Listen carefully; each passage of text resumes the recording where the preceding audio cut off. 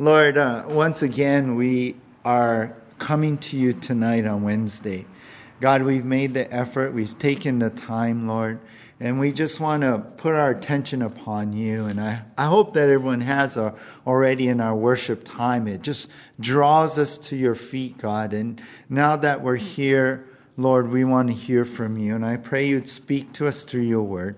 And I pray, God, that you would give us a word, Lord, that you would use what we're studying tonight, God, to come and speak a word into our hearts that would change us, transform us, that would enlighten us and reveal some things about you, your word, about us and your truth. So help us tonight, God, to hear your voice and to be able to change. So I ask for the anointing of your Holy Spirit upon your word. And I ask this in Jesus' name. Amen.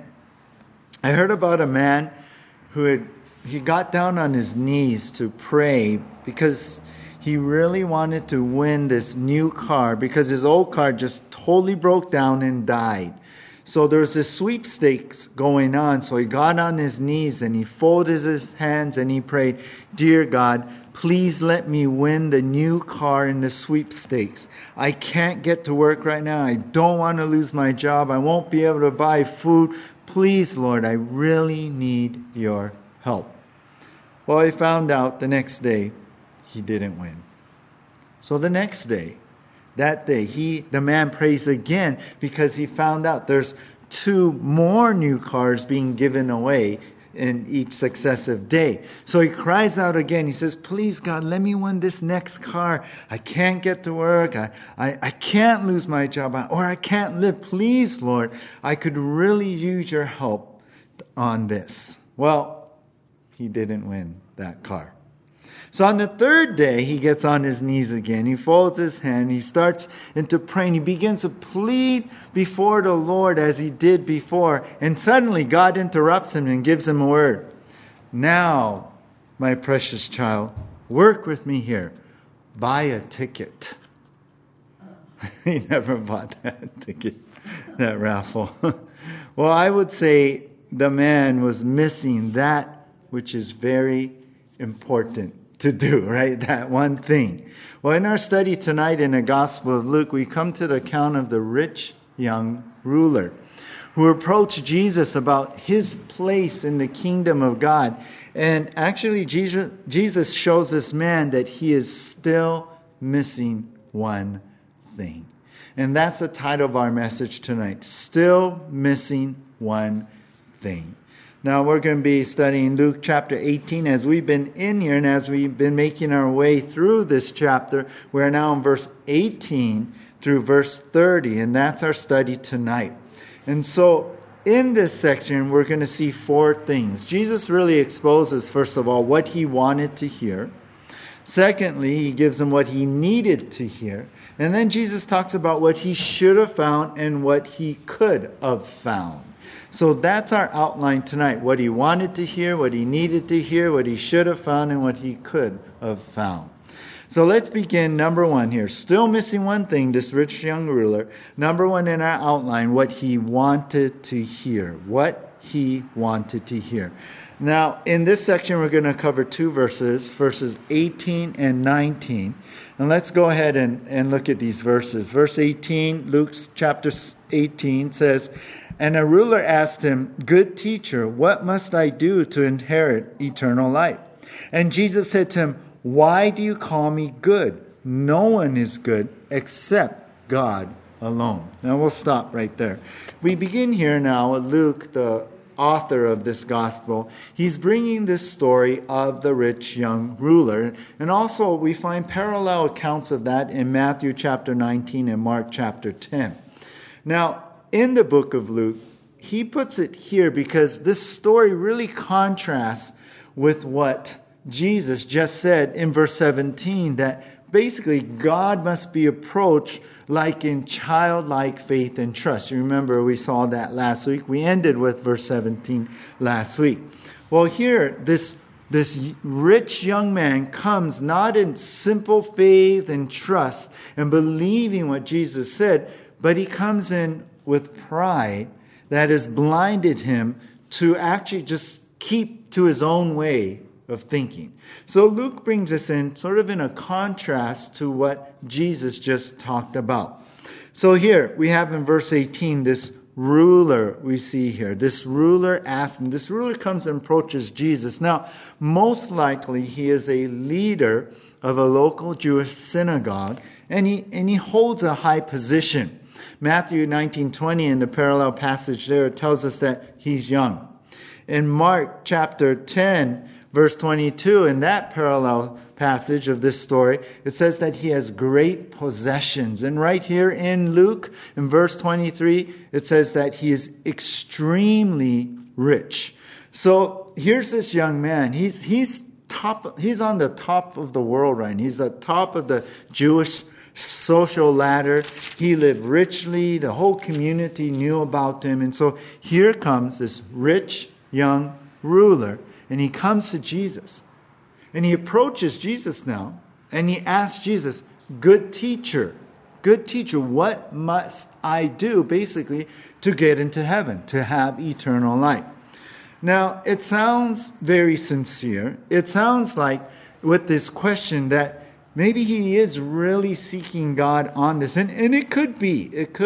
Commentators kind of differ on the attitude of his heart. But I feel this. I feel like this rich young ruler just wanted to sort of show off and get confirmation that he had secured eternal life already. And you could keep that in mind as the story unfolds before us. So that's why, really, I think he has that kind of attitude coming in like, yeah, I got it together. I'm okay, right? And that's why we see Jesus now in verse 19 responds to him, why do you call me good? No one is good except God alone. So Jesus first asks him, or really answers him with a question, right? So Jesus doesn't answer his question right away, but he asks him, why call me good? See, this young man did not come to Jesus and just say teacher or master or rabbi, but he prefaced that with that adjective of good in front of teacher. Now, he came to Jesus in respect, calling him teacher or rabbi, or it could be even translated master, but he puts good in front of teacher. And understand this, no rabbi, no teacher would ever allow himself to be called good, because that's only reserved for God. Because that's what Jesus says. Jesus says, hey, no one is good except for God alone. You see, it was common knowledge that only God alone is quote-unquote good, quote-unquote perfect, holy, and righteous. No human being is that. So no rabbi, no teacher would ever say, hey, don't call me that. That's only for God. So here's this young, rich guy coming to Jesus and says, hey, good teacher. And Jesus is like, oh, okay, why are you calling me good? Why are you calling me that? Now, it's not that Jesus is denying his deity. We know Jesus is God, he is good, he is perfect, he is holy, he is righteous, right? But Jesus is really challenging him, confronting him on, is this what you really believe? Jesus is really asking him, do you realize what you called me? Yeah. Do you really believe that I am God? Is that why you're saying that? If that's true, will you really listen to what I have to say? Because God's speaking and we should listen to whatever God says. It's like Jesus is asking, are you not willing to listen, but are you prepared to do what I, God, requires? Because if you really believe that, then you got to do it, right? C.H. Spurgeon said, believing and obeying always run side by side. Yeah. If you really believe, then you're going to obey. If you really say, oh, God said this, then you should do what God says.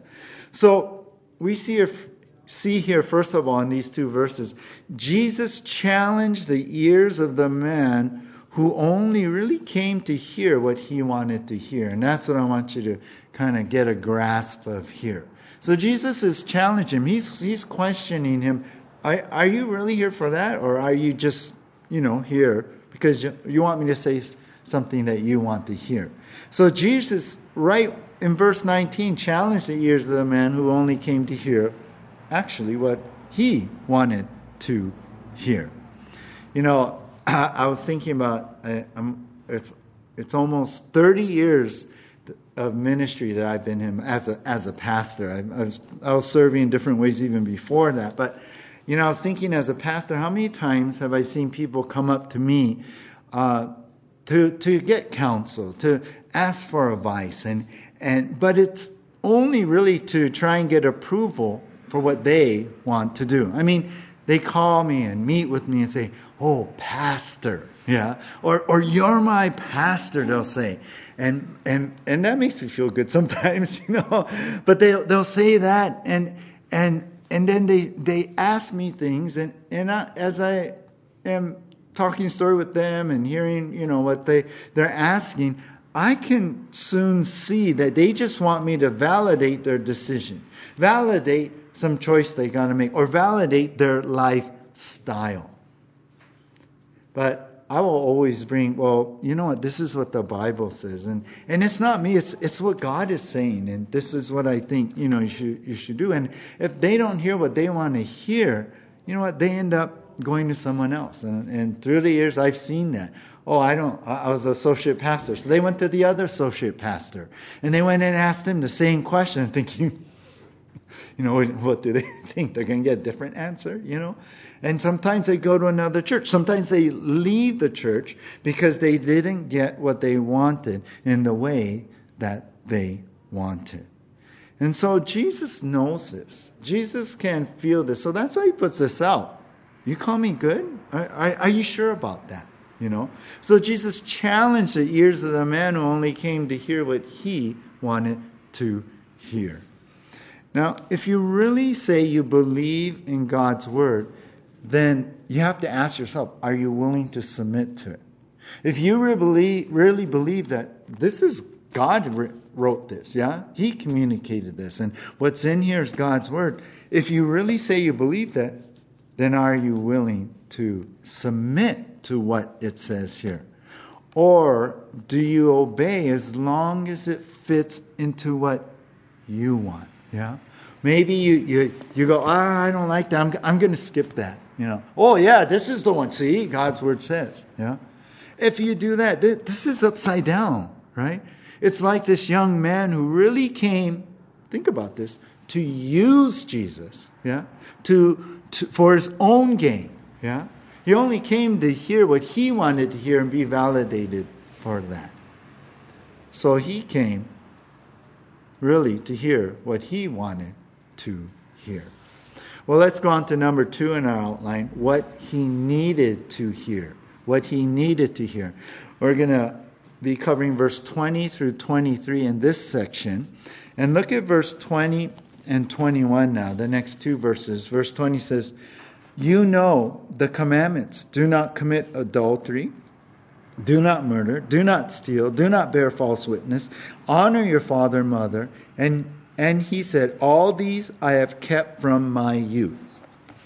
Now, Jesus then just goes on to really answer the question of this man, to really answer, what must I do to inherit eternal life? So Jesus starts to talk with him about this. And he asks him, well, you know the commandments. He's talking about the 10 commandments.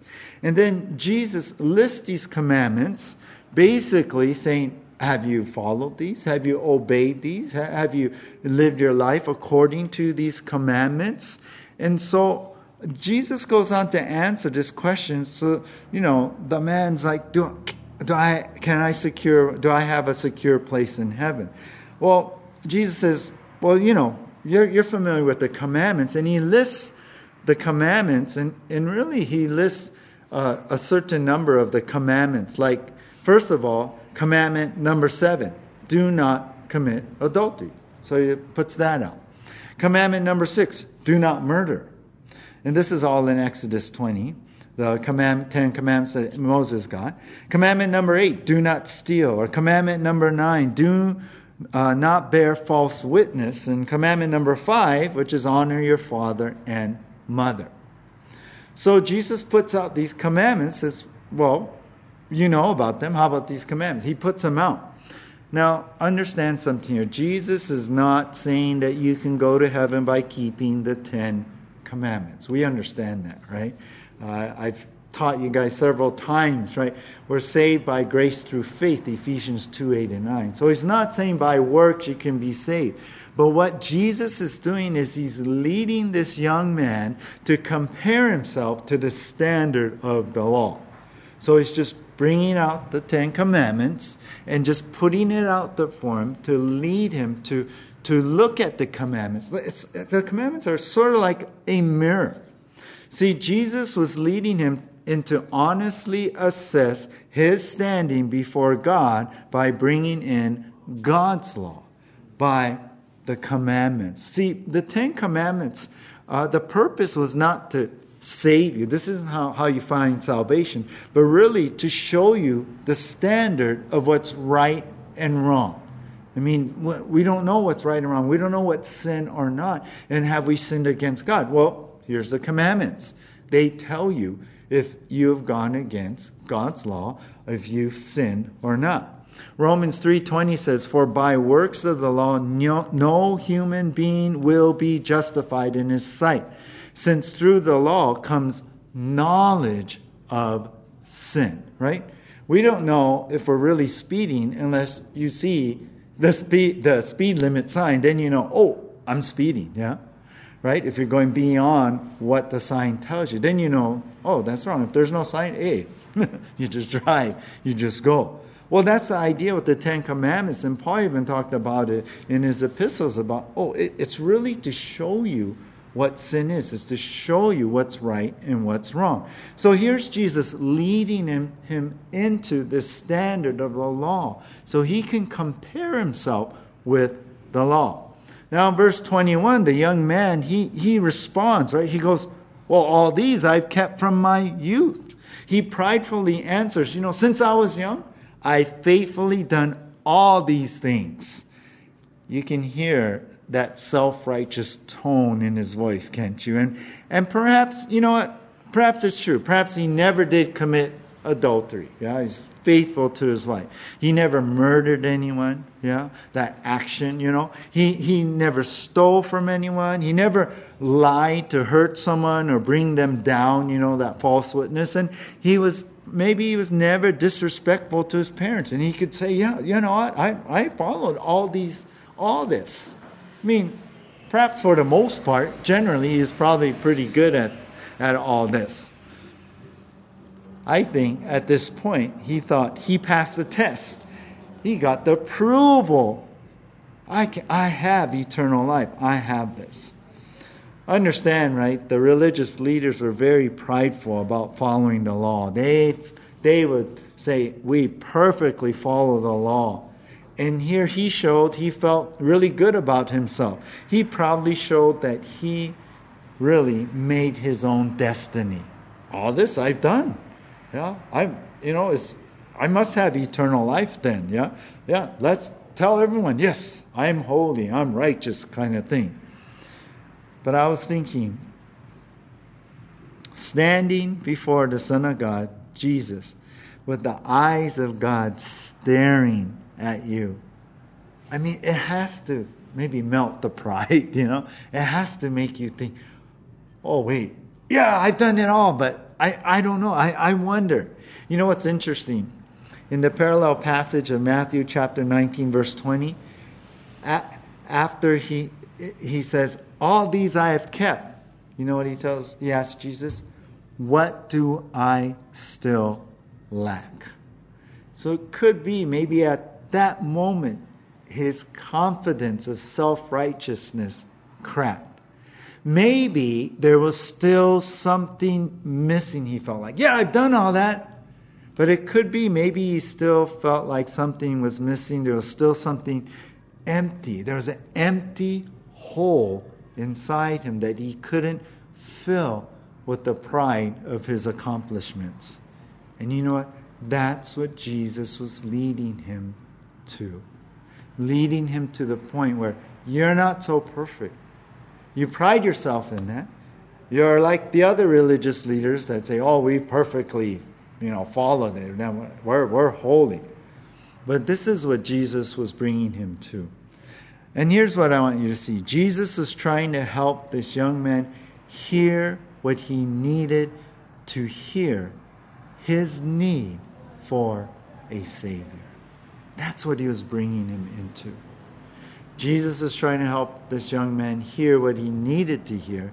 His need for a Savior. Next month, it's kind of a sad month.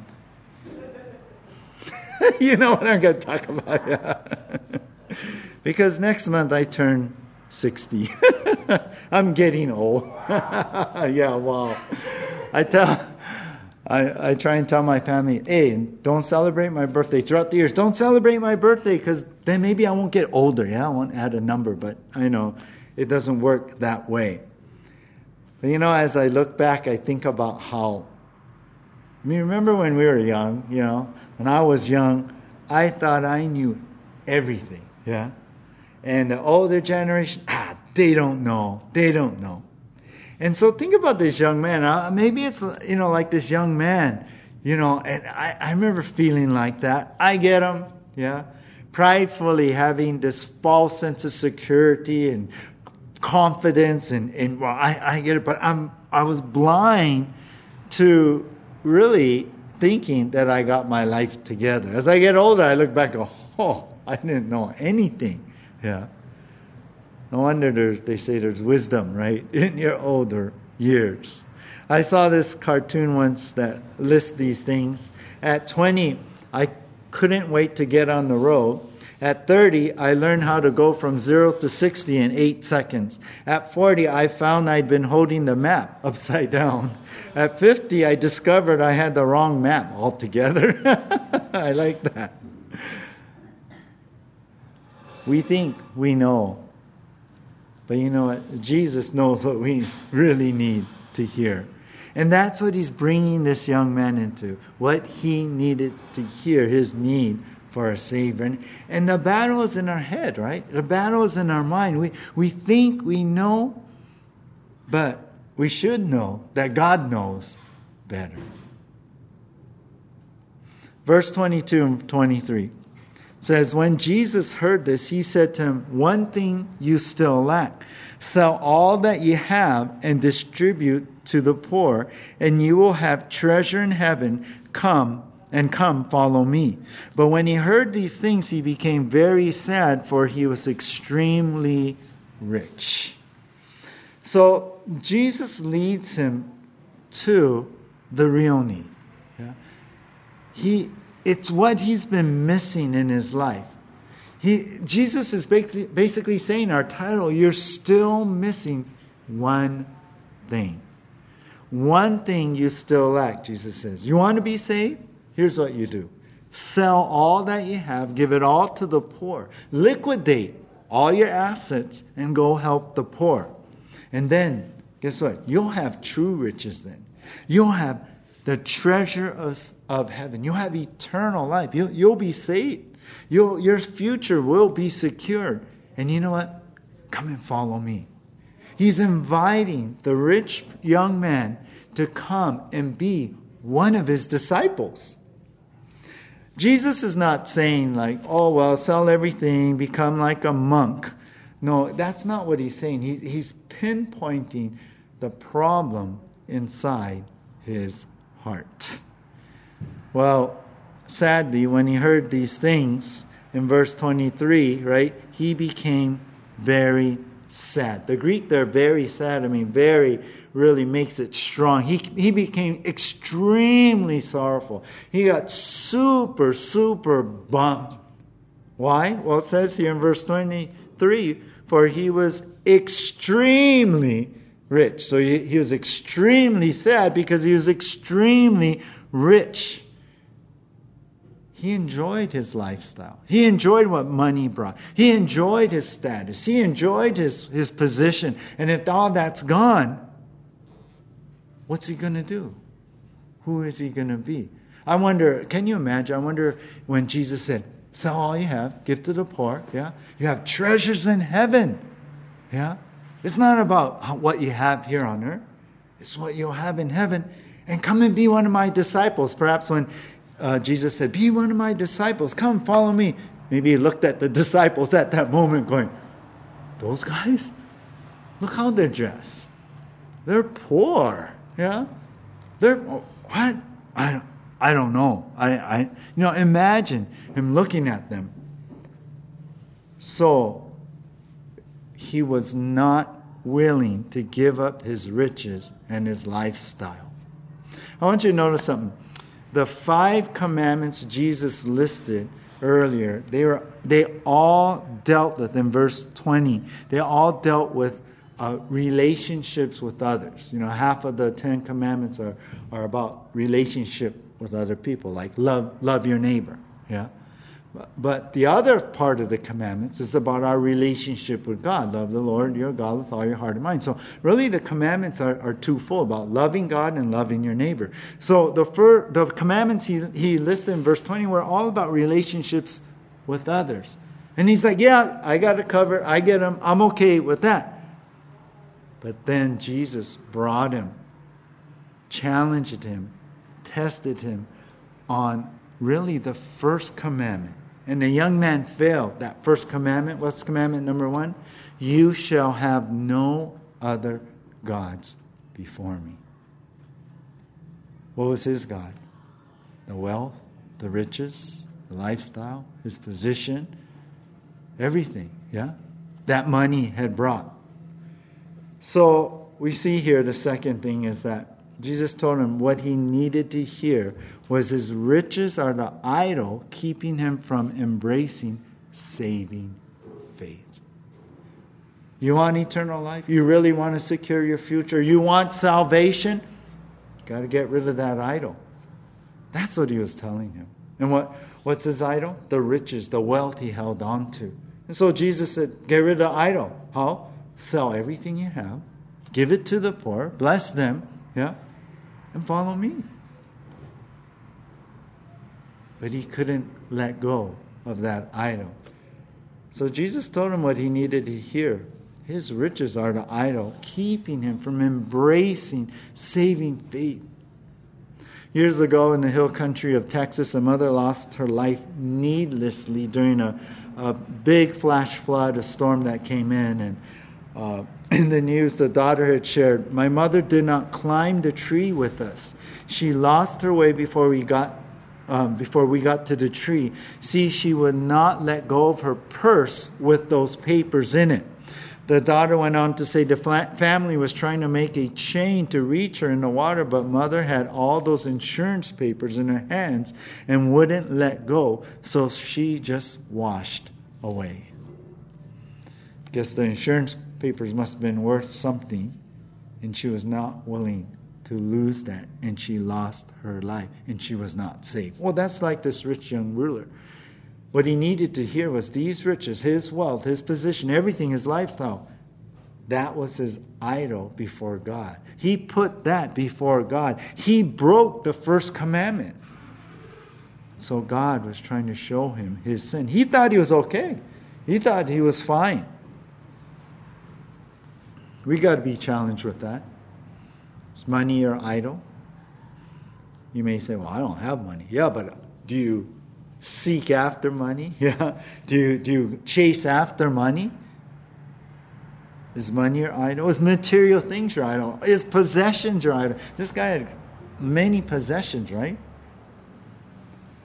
Is your lifestyle, your position, like you want to hold this lifestyle, everything, right?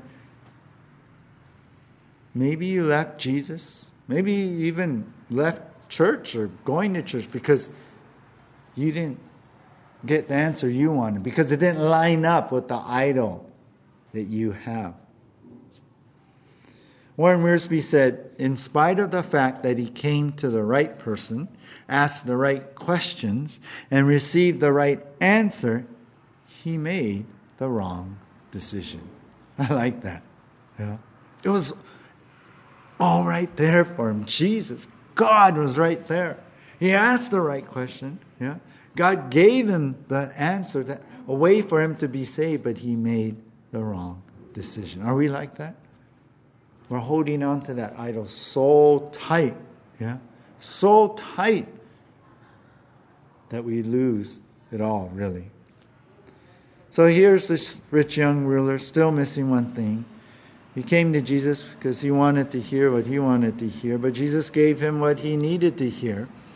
And then we go on, number 3 in our outline, what he should have found. Jesus talks about what he should have found, verse 24 through 27. But first of all, let's look at verse 24 through 26. Jesus, here in verse 24, Jesus, seeing that he had become sad, said, "How difficult it is for those who have wealth to enter the kingdom of God. For it is easier for a camel to go through the eye of a needle than for a rich person to enter the kingdom of God." Those who heard it said, "Then who can be saved?" And we'll stop right there.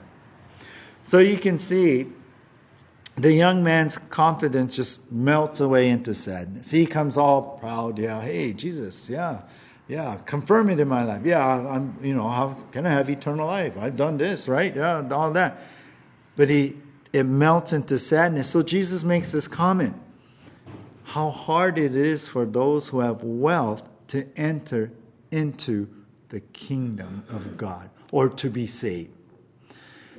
See, the problem is riches can make you confident about yourself and not dependent on God.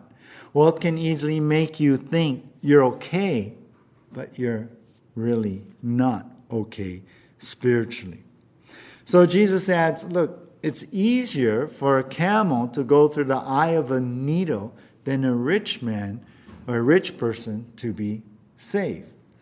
Now, imagine the camel, which back then in ancient times in the East that's the biggest animal they know of, yeah? To go through the eye of a needle, what would you think? No way. Now, some interpret this about the camel going through a needle. They actually interpret this that back then there's this passageway called the Needle Gate, and it was so low that camels can only pass on their knees. So if you're humble and you get on your knees, then you can get through, and so it's okay. It's all right, to have riches, and they say, so it's possible for a rich person to be saved, but the problem with that is when Jesus said this, what we're reading here in verse 25, the problem is there was no needle gate at that time. It wasn't made yet. Besides that, the Greek word for needle here is actually a sewing needle. So Jesus is actually quoting this proverb or a saying of that day. I mean, people are saying, that would be easier for a camel to go through a needle. In other words, that's impossible. It's just a saying. So Jesus brings that into what he's talking about a rich person. About, like this rich young ruler here, it's impossible, basically. It's difficult for those who have wealth to enter the kingdom of God. And that actually makes sense that Jesus is really saying it's impossible, because in verse 26, the people say, well, then who can be saved? Yeah. In other words, if the rich aren't saved, who can be? Now you have to understand the background of that. Back then, it was believed that the wealthy and rich people are the saved ones. For sure. That if they have riches, that confirms they're going to heaven, that they have eternal life, because God has favor on their life. And if God has favor on their life, and then they have wealth. And if they have wealth, that means that equals salvation. Now understand, it's not that a rich person will never be able to be saved, or if you're rich, you're not saved. That's not what Jesus is saying. But the wealthy, either the wealthy or the poor, who rely upon themselves can never be saved. That's the idea here. So then Jesus says in verse 27, but he said, what is impossible with man is possible with God. So understand what he's talking about here. In verse 27, in context of salvation, of eternal life, right? People in that society thought the rich are saved, they have eternal life, but if Jesus is saying it's difficult for those guys, and they're going, wait, what? I don't understand. I thought they were the saved ones. You're saying it's impossible, but Jesus is saying, hey, what's impossible with man is possible with God. Man cannot in no way do anything to save themselves. That's what he's saying. It's impossible. There's no way for any human being to live perfectly enough to the standards of the commandments and not have one sin, so that then they could enter into heaven. No one's that. No one. It's impossible. But Jesus is saying it is possible with God. God can do what man cannot do. It is God who saves a person. Do you understand that? So verse 27 is really talking about salvation. It's impossible for a person to save themselves, to do enough good works, to follow the commandments and all this, to merit himself into heaven, because one sin is going to keep you out. It's going to lock the door on you. It's impossible. But with God, it's possible, because when God does the work, when He does the saving, He saves. Human impossibilities are divine possibilities. What the human can't do, God can do. Listen to Titus 3:5. It says, He saved us, not because of works done by us in righteousness, but according to His own mercy, by the washing of regeneration and the renewal of the Holy Spirit. It wasn't our own works, right? Ephesians 2:8-9. We're not saved by it. It's not of works, right? It's not our own doing unless we boast. It's a gift of God, but we're saved by grace through faith. Faith in what? Faith in Jesus Christ. Faith in what He's done on the cross. Nothing of our own. Nothing that we've done. So, this rich young ruler, what he should have found is salvation in Jesus, for only God can give eternal life. That's what he should have found. Jesus was standing right there in front of him. Jesus was challenging him. Jesus was pushing on the idol of his heart. He thought, well, I'm coming in, I've done this, I've done 5 of those, I'm fine, I'm good. See, even God giving me riches, and that was the thinking of that day. That was his thinking, and he got all proud about that. But what he should have found is salvation in Jesus. He should have realized that thing inside him that said, I can't sell this, is the idol, and that should have showed him that sin, and it should have showed him that he needs saving. So what he should have found is salvation in Jesus, for only God can give eternal life. Only Him. He's the one. He's the one that makes us. He's the one who saves us. It's Him. It's all of Him. I read of a CEO of a Fortune 500 company who pulled into a gas station. When he came out of the convenience store after paying for the gas, he noticed his wife talking story with the service station attendant. Well, it turned out she knew him. In fact, back in high school, she used to date that man. Well, after he pumped the gas and everything, they're back in the car. They drove off. The CEO, feeling pretty good about himself, said to his wife, I bet I know what you're thinking. Wife's like, okay, what am I thinking? He said, I bet you're so glad you married me, a Fortune 500 CEO, and not him, just a service station attendant. Well, the wife replies, says, no. I was thinking if I married him, he'd be a Fortune 500 CEO and you'd be a service station attendant. Right? He's so proud, but she came back with a good answer. Like, it's because of me, it's not you. Yeah. But we can get proud too. Our accomplishments, how good we think we are. We must have a good standing before God, so God gives us favor. It's not us, it's God, right? Even in the life we have now after Christ, it's God, right? He's blessed us. He's given us the new life. He's given us He's made us a new creation. He's given us the ability, the power to do good, to not sin, victory over sin. He's given us the choice to say no to sin and to follow Him. It's Him. It's the Holy Spirit in us. I hope you aren't missing this. Only God can save. Only God can do that work. Only God saves by grace through faith. Think of it this way. Can you actually add anything to what Christ did on the cross? No. He said it is finished, right? Can we do any better than His sacrifice on the cross? No. Then why we do this? Why we add things? Yeah? It's God who saves us. And that's what was wrong with this young man. He was still missing that one thing. Realizing that.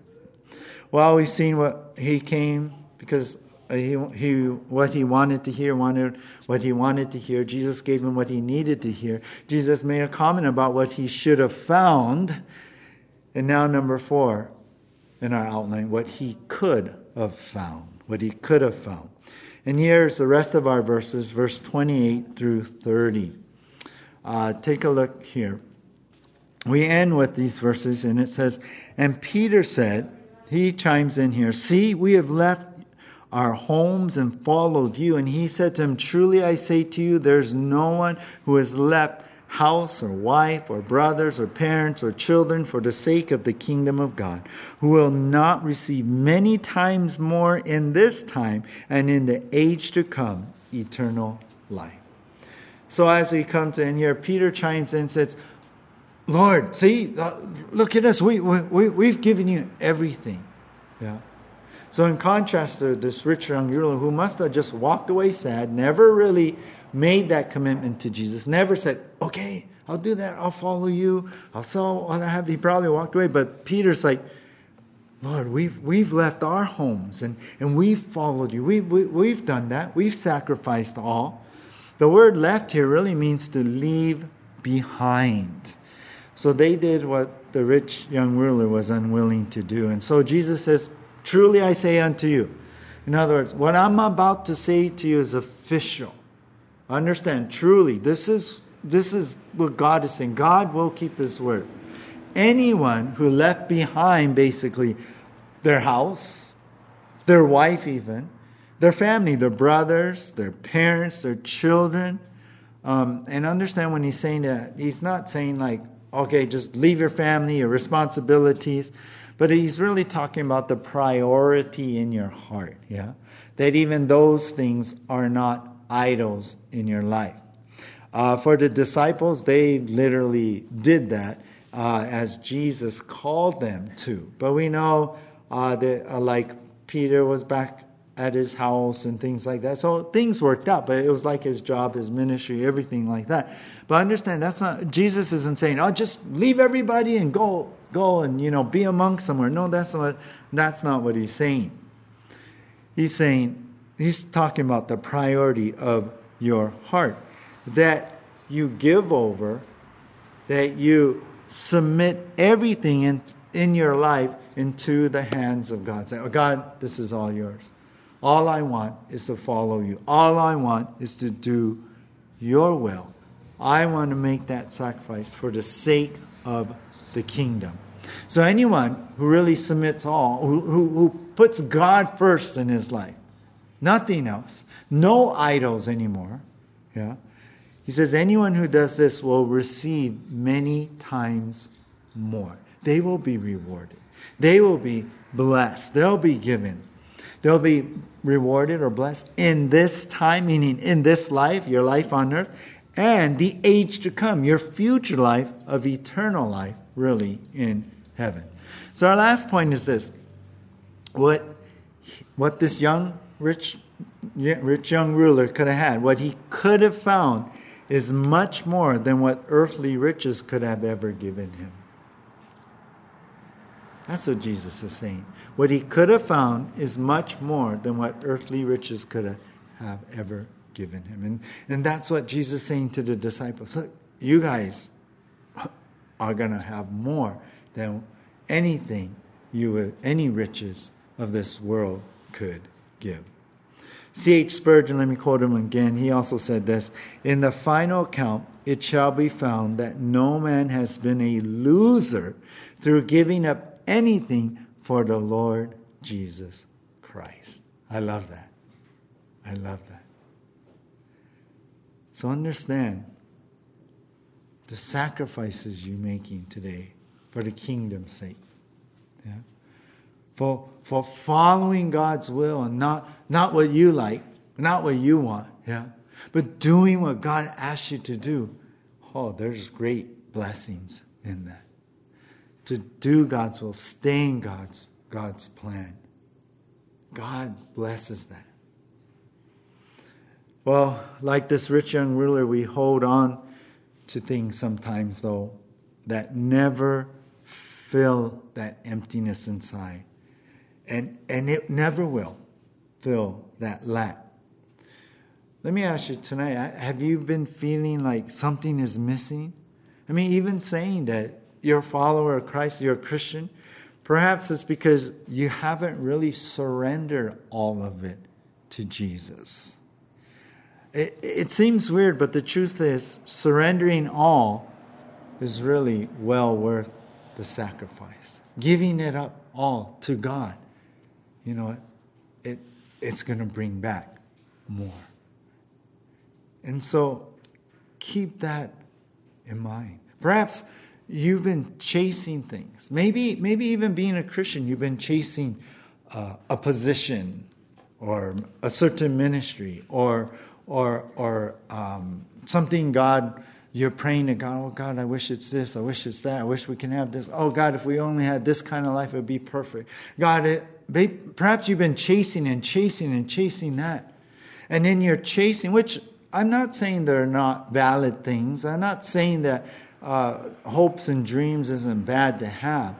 But has those things become that idol in your life today? Yeah. Are you willing to just be broken before God and say, God, I give up. Whatever you want. I give this dream over to you. I give this desire, what I want out of life, over to you. God, whatever you want. Whatever it is. That's the best place to be. Because you know why? When we chase those things and we don't get it, we feel empty, right? We feel unfulfilled. And I'll tell you, even if you do get it, how many people, wealthy people, we heard, they reach the top of their career, or actors or musicians, and they're up at the top. They strove for it. They worked really hard for it. They reach the top, and they still feel unfulfilled. And they try and fill it with other things, drugs and alcohol, whatever. Yeah. Why?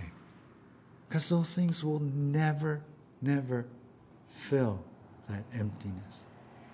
So why do we chase after that? Why do we keep going after that? When the answer is right here. It's Jesus. It's Jesus. So understand this, and I'll close with this quote by G. Campbell Morgan. He said, "It is possible to have everything but lack one thing, and in the lack of one thing, to have nothing." It's so good. It's so good. Jesus is all we need. Jesus is all you ever need. So, here's the story of the rich young ruler. Let's not be like that. Let's not be like him, who is still missing one thing. And that's Jesus. Let's pray. Lord, you've challenged us tonight. You're testing our hearts. God, if you were to take away that one thing, what is that one thing in our heart that we strive for, that we are most on our minds, that we've been yearning for, praying for, hoping for? What is that one thing? Well, hopefully it's you, but if it's other than you, Lord, you're testing us. And you're saying, well, what if you give that up? Will you give that up? Will we be sad? Will we go away like this rich young ruler, when Jesus challenged him to give up his idol? Lord, we want to lay down those idols. We want to destroy them in our life because we know we will never be truly happy and content, fulfilled, and have peace in our life without you. We're just running in circles without you being number one. So God, forgive us when we stray. Forgive us, Lord, for putting idols before you, breaking the first commandment, not loving you with our whole heart, mind, strength, and soul, Lord. But we want to come back and look to you right now. For you are the answer in our life. You are the one who can help us. You're the one who gives us victory. You're the one who fulfills us. You are our peace. You are our joy. You are our life. You are our salvation. And so, Jesus, we come to you alone tonight. And I pray for anyone right now that they would give their heart to you, that they would return to you, Lord. That those who have never accepted you and maybe just been playing church, just doing the routine, the religion, the ritual. But tonight's the night, the time to give the heart totally over, to cast down the idols, to come to you and find true salvation. And I pray for all of us that maybe even wander and come back during the day where we go take care of idols, and then at night remember, or we come on Sunday and go, yeah. But then we go back, God, may we destroy those idols. May we give up, put into your hands those things that replace you many times. But God, you come. You sit on the throne of our hearts. You be our all in all, Lord. For we understand today truly that to lay treasures in heaven is to put you first, to love you supremely, God, to submit everything to you and to obey what you say. For God is speaking tonight. May we listen to you. Thank you, Jesus. Thank you for the cross. Thank you for being our Lord. Thank you for saving us, Lord, from sin. And I thank you most of all that you saved me from myself. In Jesus' name, amen. Let's all stand.